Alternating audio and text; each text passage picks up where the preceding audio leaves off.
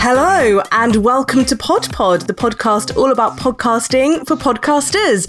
I'm Rihanna Dillon, and this week I'm joined by Adam Shepherd, editor of Pod, and Reem Makari, Pod journalist and researcher. Hi guys. Hello. Hello. Hi. I'm very excited this week because we're talking to a podcaster that I'm really a huge fan of, Jamie Bartlett, who is an investigative journalist and has written for so many of my favourite shows, including The Missing Crypto Queen, a very British cult, and his most recent one, which only just dropped last week, Believe in Magic. So we're going to be putting a lot of questions to him. But apart from that, what's been going on in the world of podcasting this week? Reem? We've just had the IAB podcast Upfront, which is an annual podcast advertising summit held by the Interactive Advertising Bureau. And it's basically a bunch of different audio powerhouses coming together and doing short presentations, talking about the shows that they have and how many numbers they're getting and how much they're succeeding. And there's also a bunch of new exciting podcast launches that were announced. And one of them was by Wondery, and it's the second collaboration between them and Bloomberg for a new podcast. That's a true crime investigative podcast. So it's about the collapse of FTX, which is a crypto exchange, and the founder, Sam Bankman-Fried. So it's actually sort of spiritually linked to the Missing Crypto Queen in some areas. But it was a huge scandal last year. And it'll be interesting to get a peek behind the curtain because they've got a lot of first-hand interviews with Bankman-Fried from before everything collapsed. Do you think it's going to be as engaging as The Missing Crypto Queen? Oh, difficult to say.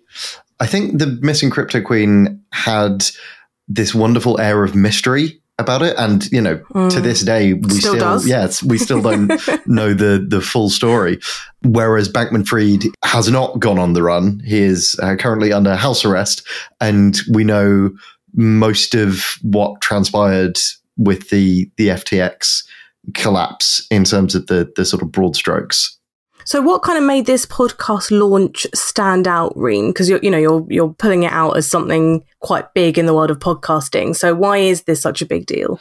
I think it continues the trend of more and more investigative journalism podcasts coming out, which is what we're exploring in today's episode anyway. It's kind of an evolving from true crime, like one-off stories, and going more into in-depth, really long stories that are ongoing, that have a lot of different voices in it. Cases like The Missing Crypto Queen kind of updated even as the podcast is going on, rather than like going back to a story that's already been resolved. And I think that's why people are interested, is because they're following the story along as it's going, and they're getting really really invested in the story with the journalists and engaging with the community. And I think, it's just like that's following on the trend. And I think that's why it was really interesting standout from the launches at the IAB.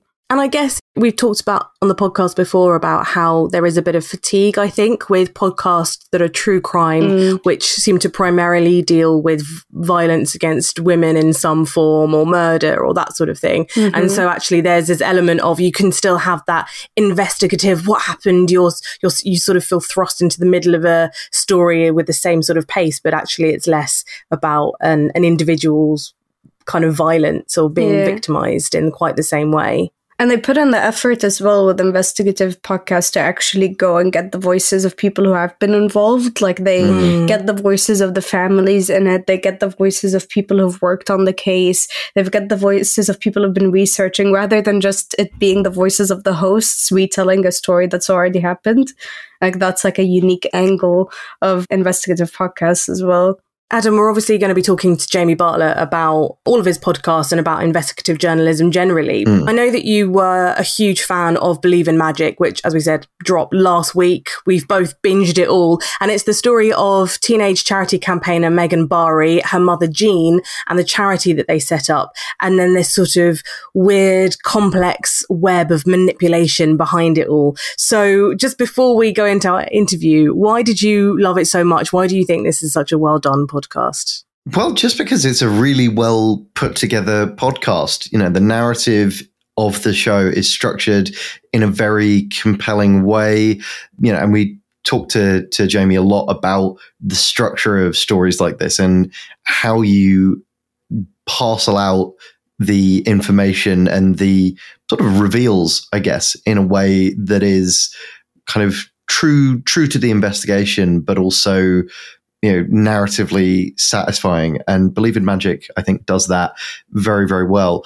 For anyone that hasn't done what I did and binged the entire thing over the course of about 48 hours, we don't go into any details of the podcast, so there's no spoilers here. No. And I would highly encourage anyone to go and listen to it, because it is a fascinating story and goes in a lot of very unexpected directions. I think you can find them all on BBC Sounds. And if you're listening through another podcasting app like Apple Podcasts, you will only get one episode at a time.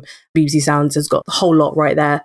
So let's get into our interview then. Here is Jamie Bartlett talking all about investigative journalism.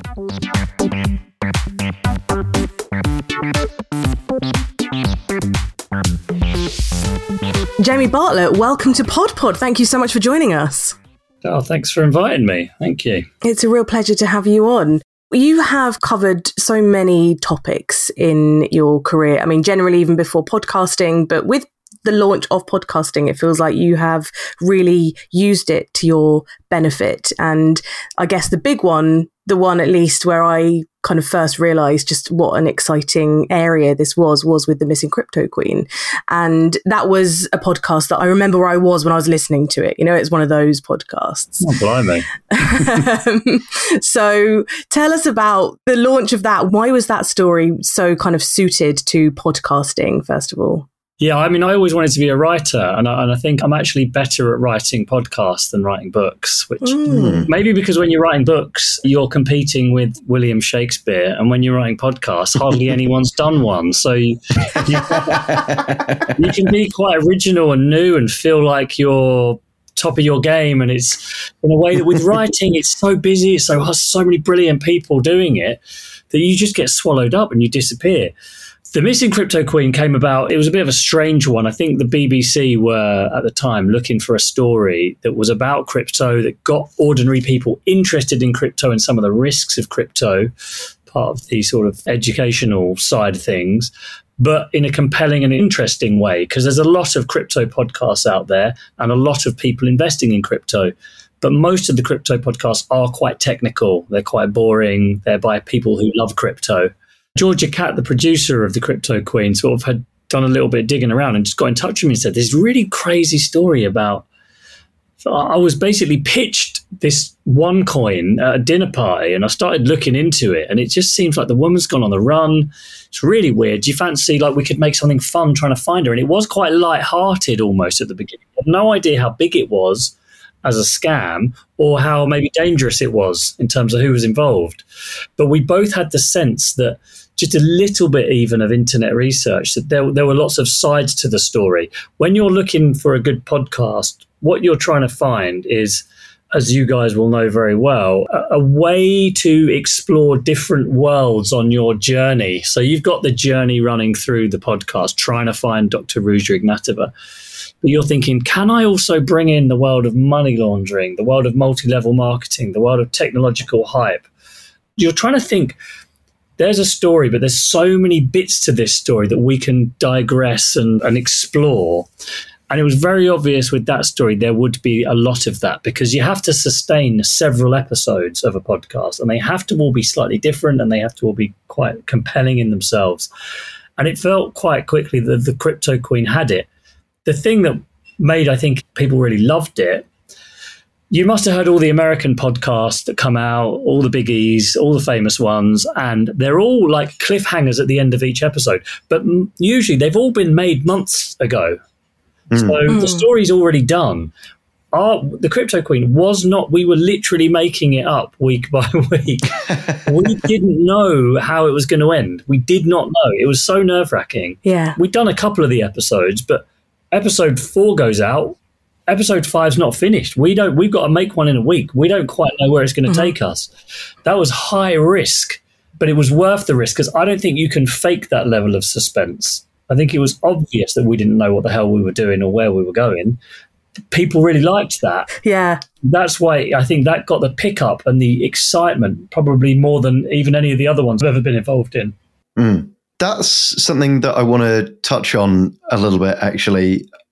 In terms of investigative journalism, your podcasts so far, particularly The Missing Crypto Queen and your latest work, Believe in Magic, they've all been extremely in-depth pieces in terms of research and interviews and all of that supporting work. What kind of timeframes do you generally try and work with? Do you intentionally go in, I guess, knowing as little as possible so that you can discover the narrative organically? Yeah, I go in being a complete idiot. In fact, I refuse any reading or even look at the subject. There is benefit in being slightly ignorant to subjects because you do hopefully then ask the question that the audience has in their mind. It kind of just pops out of your mouth. What do you mean by that? As a journalist, I suppose your dream is to be given the chance to work on a long story. Everyone wants to do it. Because for most journalists, you're working on a quick turnaround, 1 day, 6 hours, maybe a week. And I've been so lucky that I've been able to do, like, Crypto Queen took us a year, but we're still doing it. So 4 years, but off and on. Believe in Magic was a year or more. A Very British Cult, which I wrote, was over a year. So very, very fortunate to do that. One of the things, though, in investigations, when you're doing them at that sort of length, a lot of your key discoveries, like pivotal moments, crucial events that take place to help you unpick the story, are actually quite boring.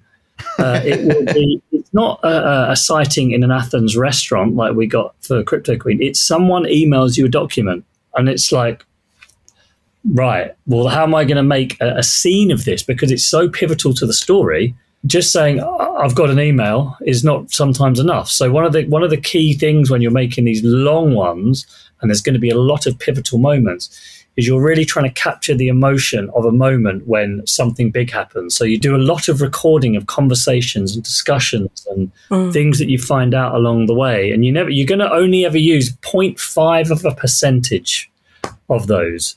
But you've got to sort of kind of capture all these key moments and then work out how do we turn it into a story that makes sense for people.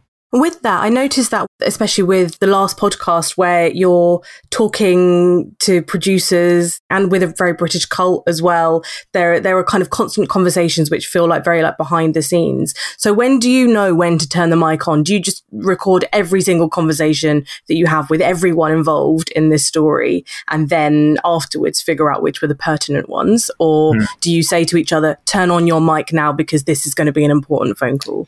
I'm not going to give away all my trade secrets, but there aren't any secrets. I mean, there are sometimes things you can't record. Like when you're in a courtroom, you're not allowed to record. So I think your default generally with podcasting, because you are fortunate that it's quite cheap to record. You can have a handheld Zoom mic, take it around with you, and it's not much to just record. With TV, hiring TV crews and sound things, it's just a pain.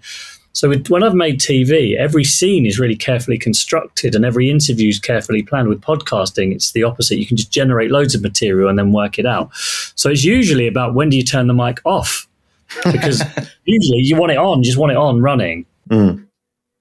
There are, however, times where, like let's say, for example, the producer receives a really important email and they want to capture the emotion of telling the presenter what was in that email because it's a key moment.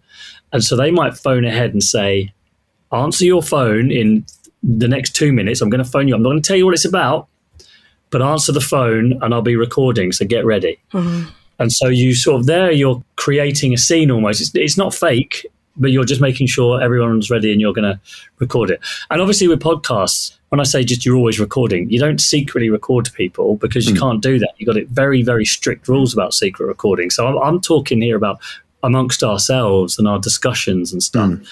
And then when you've got these legal things, you don't want to record everything, because there are times when you have really, really boring meetings and it's not going to be of any interest whatsoever, and people might get nervous if they know they're being recorded. So I'll take it back. You don't record everything, but you just have a bias to recording more than less when you're doing these podcasts. It can be annoying for the producer, because they then have to sit and listen to a load of absolute rubbish chit-chat and try and find those little key moments.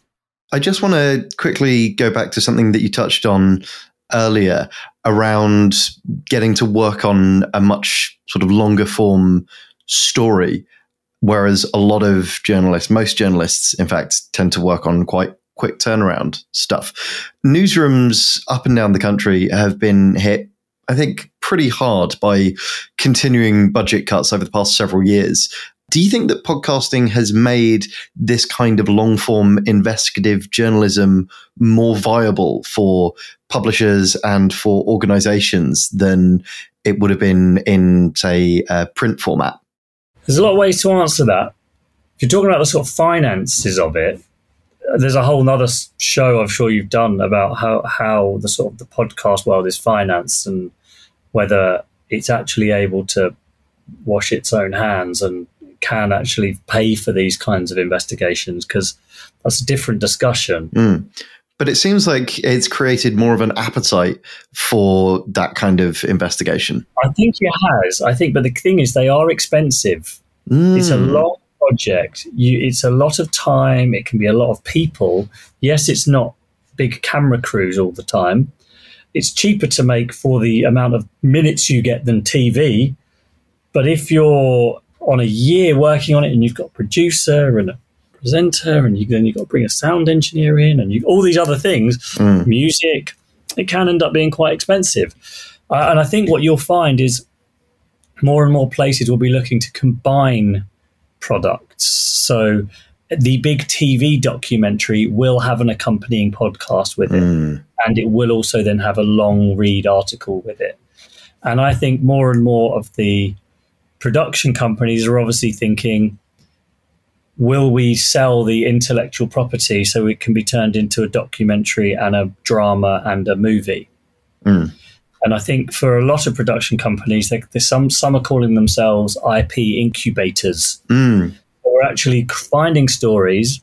We can fund them because they're long and tricky, because we think we can then sell the IP to cover the costs and obviously make some profit. We were talking to the co-founder of Blanchard House about that a couple of episodes back. And it's a really interesting approach to sort of funding models. It really is. And it's one way that long form, very complicated investigations can be funded, because we've got to find ways to fund them, because good journalism is expensive and takes time.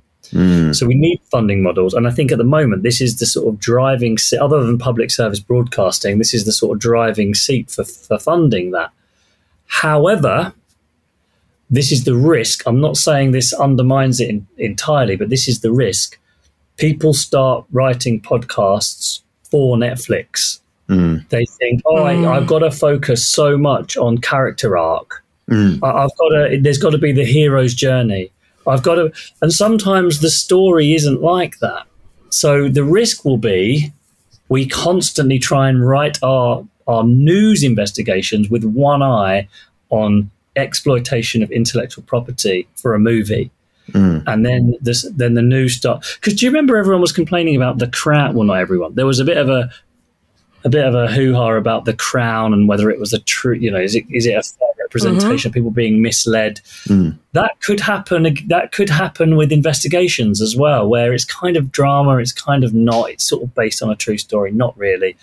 And so I think that's one thing we just need to keep our eyes on, whether this funding model does actually have a bit of a corrupting influence on how the stories are being presented. And I'm mindful of that, because I'm someone that's now making these, and I'm always thinking, oh man, I've got to make sure I don't try to make this too dramatic, because I know it would be a good drama story. So it's really important that we try to keep that in mind as we're thinking about this new funding model. And in terms of your roles, you seem to have multiple roles that you play with different podcasts that you are involved with, because you're talking about writing a podcast. Obviously, we know your voice, you're a presenter as well, but you're not necessarily a lead voice, like Catherine and I for A Very British Cult is the lead voice. But as you said, you're a writer on that. So can you talk us through those different roles and what it actually means for you? Yeah, well, I mean, to be honest, I like I said at the beginning, I think I'm probably better at writing podcasts than I am at writing books. And because my background is writing, not presenting, it feels like presenting is almost a secondary thing. Like, to me, the Crypto Queen as well, I was as much the writer of it as the presenter. So I sort of realised I don't need to be the presenter. I don't need to try to present everything. I could maybe do a much better job if I could just focus on writing the story. And Catherine Nye is a better presenter than me. She's more experienced than me. And as you'd have seen when she did the doorstepping of Paul War at the end of A Very British Cult, I could not have done it that well. No chance. She was great. Brilliant. And I would have been so nervous. I mean, I get quite nervous with interviews. I don't really like it. I get so worried about, I just don't particularly enjoy the confrontation of it. Very nervous beforehand. And what I do enjoy is working out how to get to the bottom of the story and writing the story. So maybe I should sort of take more of a back seat and just do more writing. I realised with A Very British Cult, I got as much joy out of seeing it as when I'm presenting, but without all the stress. People like my voice or not. I mean, I remember with the Missing Crypto Queen, The Guardian said they didn't like my voice. I had like an annoying voice. That's rude. I don't have to worry about that stuff when you're behind the scenes. But in terms of writing and producing, what do you see? Because once upon a time, that would have been the same role. Yes. So what are the differences in the way that you work between writing, producing and presenting? Yeah, this is going out to a specialist audience, isn't it? Because to even ask that question assumes a knowledge of what producing is, which frankly, before I got it, I had no idea what producer did. Well, I guess it's so different, isn't it? Because I work in radio. It's different in podcasts from that. It's different in television. It is. And the producer increasingly in podcast is part of the story rather than totally behind the scenes. And I used to literally think that the presenter just did everything. It was the presenter was the person who did everything. I can picture the presenter phoning up all these people organising interviews, and I now realise that's not really what happens. But with Crypto Queen and Believe in Magic, I think the roles were especially blurred because it was a small team, but everyone's doing everything in a sense. A Very British Cult, because it was a TV show as well, allowed for a bit more division of labour, if you like. And producers will often write a lot of the scripts. But because I come from a background of being a writer, I can write this stuff better than most producers. So with Crypto Queen, that's why we divvied the roles up so much. So I was writing it with Georgia, and same with Believe in Magic. I was writing it with Ruth. But Believe in Magic was in some ways a bigger project. So I was able to just focus on the writing because there was another producer doing stuff. Didn't work on it for as long. So my role was more coming in as the writer of the story, which I think was quite a good way of doing it, because I hope you can, it would sound too arrogant to say you can see it's good quality writing. But I think because podcasts are so important to keep people listening, and you're asking a lot of people's time, the writing has to be very, very good to keep people engaged for 3, 4, 5 hours, maybe even in one go. So I think podcasts deserve sort of specialist writers to be able to do that. But also, just going back to one of your previous points as well, you need to balance that good writing, that engaging writing, with making sure that you're not putting too much mustard on certain elements of the story to create a better kind of narrative arc, and treading that line where you're approaching stories responsibly, but also writing them in an engaging way without kind of keeping too much of a thumb on the scales, I think is a really delicate art.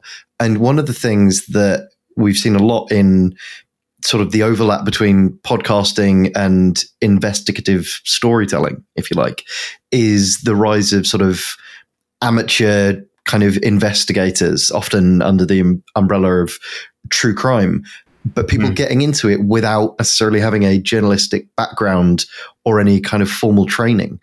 Do you think that that's a risk for this kind of content?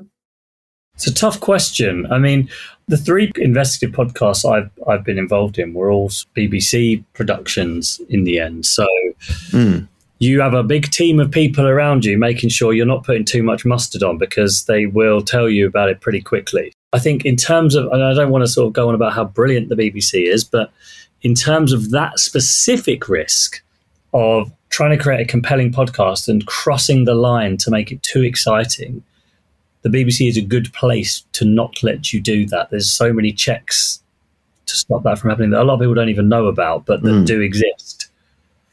The rise of the amateur investigator or the amateur sleuth or whatever, it's really hard, because actually in the story of Believe in Magic and in the story of the missing Crypto Queen, and you wouldn't know this from the podcast, but it is in the book I wrote about the missing Crypto Queen, it was a group of amateurs who basically solved the crime and who figured out that OneCoin was a scam, and who went to the authorities, or the authorities came to their website and found loads of information that helped them bring it all down. Now, they made mistakes on their site as well, but they were able to capture material that was so useful for law enforcement later on. And I don't think the scam would have collapsed in the way it did without this bunch of amateur investigators. So there are risks, there are big risks, but when you get a large group of dedicated people willing to spend incredible amounts of time trying to get to the bottom of a story, they can solve things you'd never, and you get all different people with different skill sets doing different things. I'm not saying they should then go and arrest these people with citizens arrest, but it is useful for the authorities to find them. Now, as from them making podcasts and wrongly accusing people and stuff, a whole nother set of problems. Yeah. Because I could see a world in which the sleuths, as they're dubbed in Believe in Magic, rather than kind of taking the course that they did, essentially trying to do their own podcast, revealing their findings. And I don't know if things would have turned out the same way if they had done that. Well, yeah, who knows? What I could say is that for journalists who then hopefully have a sort of high level of professional knowledge and integrity in it, telling the story of the way that amateur investigators operate is a really good part of getting a story out there. Can we talk about the structure, how you decide to structure a podcast in terms of your writing? Because The Missing Crypto Queen is this like quite chronological, epic storytelling, which is kind of, as you say, ongoing. And sometimes I keep hoping that another episode is going to pop in my feed because it's still an unfinished story. It will. Yeah, good. It will. Good. But we're working on it. Whereas Believe in Magic, the episodes, it's about what are we going to talk about today? And it's not necessarily quite in the same chronological order. You know, we have an episode that's around One Direction. We have an episode around Gene. So how do you decide how a particular story lends itself to what particular way of telling it? I'm not sure I've made enough to have a really clear approach. And this is why I think podcasting at the moment is an exciting genre to be in, because there isn't an agreed approach. There isn't an agreed standard. You feel like you can always experiment and try and work things out. The number one thing when you're doing the investigative stuff is, of course, you've got to get the story right. Everything else is meaningless. You can try and develop characters, but if the story's wrong or you haven't got it or figured it out or done all the proper research and journalism behind it, you've got nothing. So that is always the central and first question. What else could I say? A structure is everything. People think writing is mostly about nice words strung together, and that is the last thing you do. You know this. The structure, it's a pattern of logic. X follows from Y, and when we learn about Y, it takes us to Z, and then we've learned something with Z, so now we're at A again. You have to work out what the logic is. And people often spend too long writing the words and not enough time working out the logical structure. Because people drift off and get bored, not because when they think the words are boring, but because when things stop making sense or follow in a logical pattern, working out a structure, a logical, coherent structure as to why am I moving on to this bit now and now this bit is the key. I spend so long trying to figure that out. You never get it right first time. You are constantly changing it, really sometimes up until the last minute. That's why there's no approach. There's no single sort of storytelling, system that I could think of that I've ever applied. So how does that work then with production processes like The Missing Crypto Queen, where you're sort of writing and producing it from a week-to-week basis? Because presumably that doesn't... Well, no lessons from that. That was just complete mayhem. That was...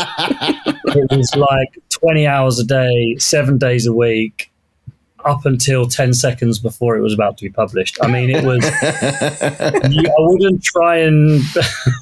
Don't try this at home, kids. Kind of. It was not the way you'd probably normally go about it. You can get over a lot of problems if you just churn out the hours, and if I were to sort of have finished the whole story of Crypto Queen and now go back and rewrite it, you'd probably do it quite differently. You'd have all different systems and a different order. But some of the magic of it was that chaos. Not that I would ever compare The Missing Crypto Queen to early Rolling Stones albums, because they're not quite at that level. They're not perfectly produced. There's little mistakes in them everywhere. But that was part of it. And I feel like Crypto Queen was a bit like that. There were mistakes, and there maybe was too much music. Georgia was saying to me the other day, I listened to some of it. I think I put in too much music, and it was partly because we were just so in it. And if I did it again, I'd definitely do the music different this time. So yeah, don't attempt to draw lessons from how that one was made. I'm sure people complained about Mick Jagger's voice in the early days as well. So, Yeah, no more comparisons, actually. You were saying that you find it quite intimidating doing the interviews or door-stopping people. Do you find that people are actually more receptive to being interviewed for a podcast than they might for more traditional media, because it's still quite young, it's still quite new, it's still quite exciting? Everyone who you interview for anything when you're doing media has a reason to do it. And you've sometimes got to try and figure out what that reason is. Some people might be doing it for quite selfish reasons, and they might want a big TV camera there. They want themselves out there. They've got a reason to want to be public and widely known and understood. And then a podcast maybe doesn't work for them. They'd rather it be a big camera crew. On sensitive issues where people are a bit more hesitant, I think not having a camera there just is better. People are quicker to forget that they're like, here, like look into the camera and talk. And so people tend to be a bit more natural, a bit more relaxed. They don't feel as exposed because they don't think their face is going to be all over the screen. And it's quicker. Sometimes people will say, I'm available in half an hour. And you think, well, all I need is my Zoom I can just go now. But if it's like, well, are you available in 2 weeks? I've got to order a camera crew, find a location, So generally, I think it's easier in terms of what you call access when it comes to a podcast rather than a TV thing. But that's not true for everyone. And do you have like a particular person that you found or happened upon who gave you an interview that you were just like, that was really unexpected and it really changed the story? Oh, God, yeah, loads, all the time. I don't even think I can give you a single example. Although we haven't found Dr. Ruja Ignatova, so there is still that one. That's true. Yeah, constantly. Every interview changes the story a little bit. I see it as more of sort of degrees of how it can change your approach and what you're understanding and what you're thinking, and it builds up over time. And I think you take something from each interview. Like I never want to go into an interview thinking, I need to get this line and I need to get that line. It's more hopefully like, let's see what this person's going to say. Let's try and figure it out. Because if you're trying to make a podcast where you're partly trying to learn about something as you go, you don't fake it. I mean, you want to go in there and learn and be genuinely inquisitive about stuff. Without wishing to spoil too much, the interview that forms the central core of episode 5 of Believe in Magic is, I think, one that felt like it really added a lot to the story and kind of changed it quite significantly. I'm like now going on my podcast app trying to find out which one was episode 5. Yeah. I think that was a powerful interview.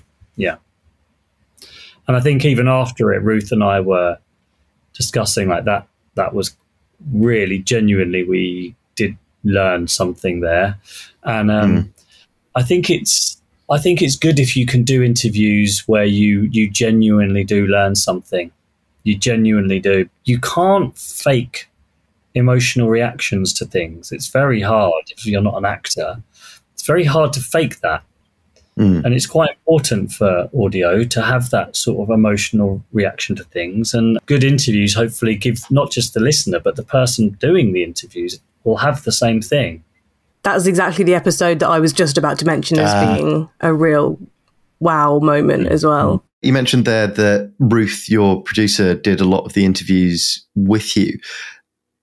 How much of a role does the producer's training and experience in terms of investigation and perhaps more of that sort of journalistic or journalism adjacent background, how much of a role does that play in helping to get stuff like this successfully over the line? Well, you're a team. I think when there are podcasts where the presenter is a celebrity, the producer is doing everything. I, because of my background, I happen to be able to do that work as well. Producers generally just don't get enough credit, full stop. They just do. It's I can imagine it must be infuriating sometimes for producers when they see presenters saying like, yeah, so I discovered this, that, and the other, and the producers. So it's just really, I've tried where it works as well, and where everyone's happy, just to make sure that the producers are really in the story. And it's useful as well, because sometimes when you're presenting it, you sort of need someone to bounce ideas off that you record. Like, what are your reflections on this? That's nicer in a conversation than just musing on your own. So having a producer who's also a character, who's giving you bits of information, who's listening and chatting about what we've just seen with you, is also quite handy as a way to get ideas out there. But yeah, go producers. They do deserve a lot more credit than they, and they're crucial. I mean, they're absolutely crucial. And a lot of the time, they're also doing the not such nice jobs, the boring jobs, the difficult jobs. Having to get on the phone for 4 hours a day. There's a lot of difficult, boring stuff to do to make good podcasts, and producers have to do most of that. Thinking about comparing podcasting with more traditional written media, say with newspapers, for example. So does like a new podcast episode dropping into someone's feed spark more interest than a written article update? Have you sort of noticed a difference with that? Oh, I've never even thought about that. No, I've never even thought about that. The only thing that I could say of any interest that makes a podcast, I think, different, when you're doing the long form investigation type, I don't even know what the word for it is, the sort of the single series episodic story. I think people feel a lot sort of closer to you. They feel invested in the story. They're invested because they're thinking about it themselves. They're wondering what's happening. So they're trying to work out in their mind what might be going on here. So they're putting their own intellectual effort into your story.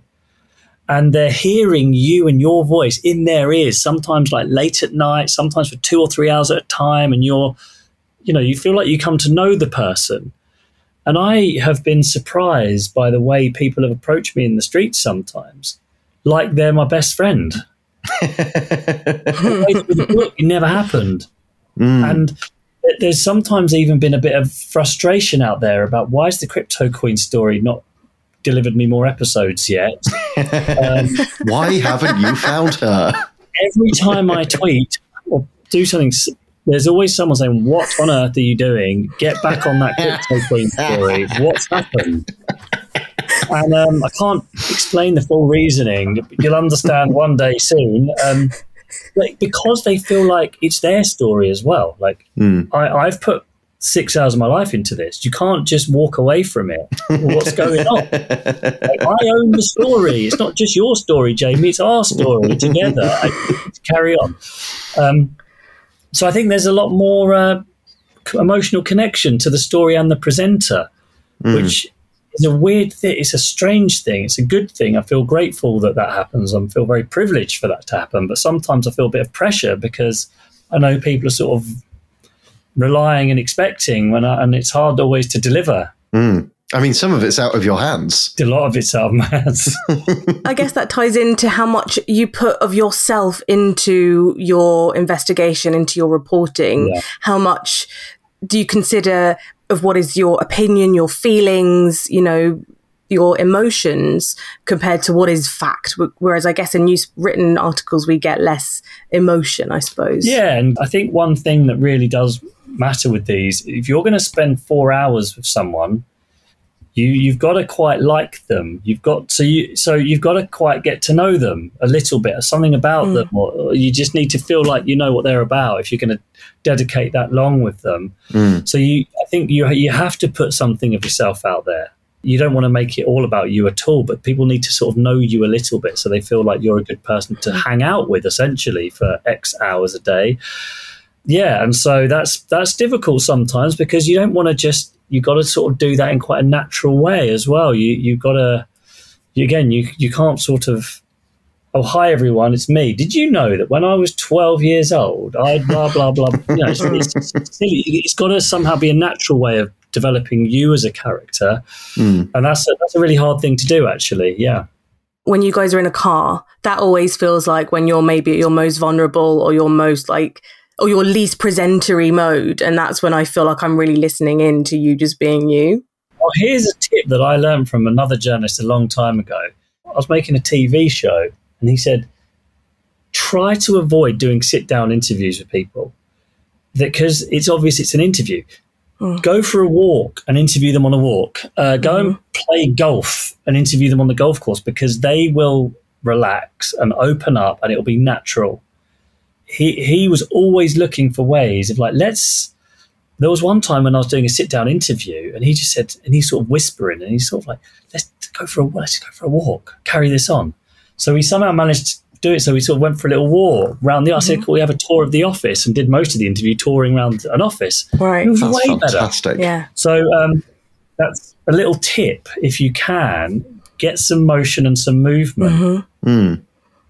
It's a nice little tidbit. As you say, we've got people who listen who might be wanting to do their own sort of launch of this kind of thing. So have you got any other bits of advice that you can offer to podcasters who might not have your level of experience but are looking to get into this sort of field? I think you can experiment with the genre still. Don't listen to a podcast and think, oh, it has to be like the Lazarus Heist or it has to be like the Shamima Begum podcast. It's still such an emerging genre that you can really make your own style of one.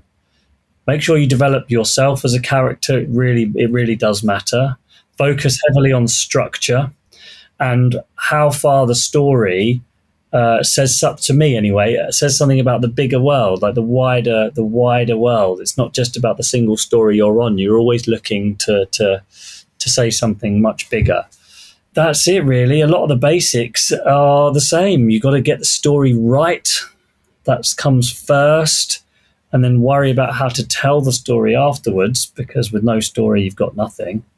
And a lot of hard work. Music can go a really long way. But when I write books, what I find is they have to be comprehensive. The listener expects every single detail. Podcasts allow you to be more open about your uncertainties and your questions and things like that. And that can be an advantage when you're trying to show how you're arriving at conclusions. God, there's so many things to say, but there's just a few. That's perfect. Jamie Bartlett, thank you so much for joining us on Pod. It's been a real pleasure listening to you. Thank you. Thanks for having me on. Yeah, it was great talking to you. That was Jamie Bartlett. And I have to say, so one of the big things for me was just about the idea of writing a podcast generally. I sort of feel like that's not something that we've discussed much or covered much in terms of non-fiction podcasting.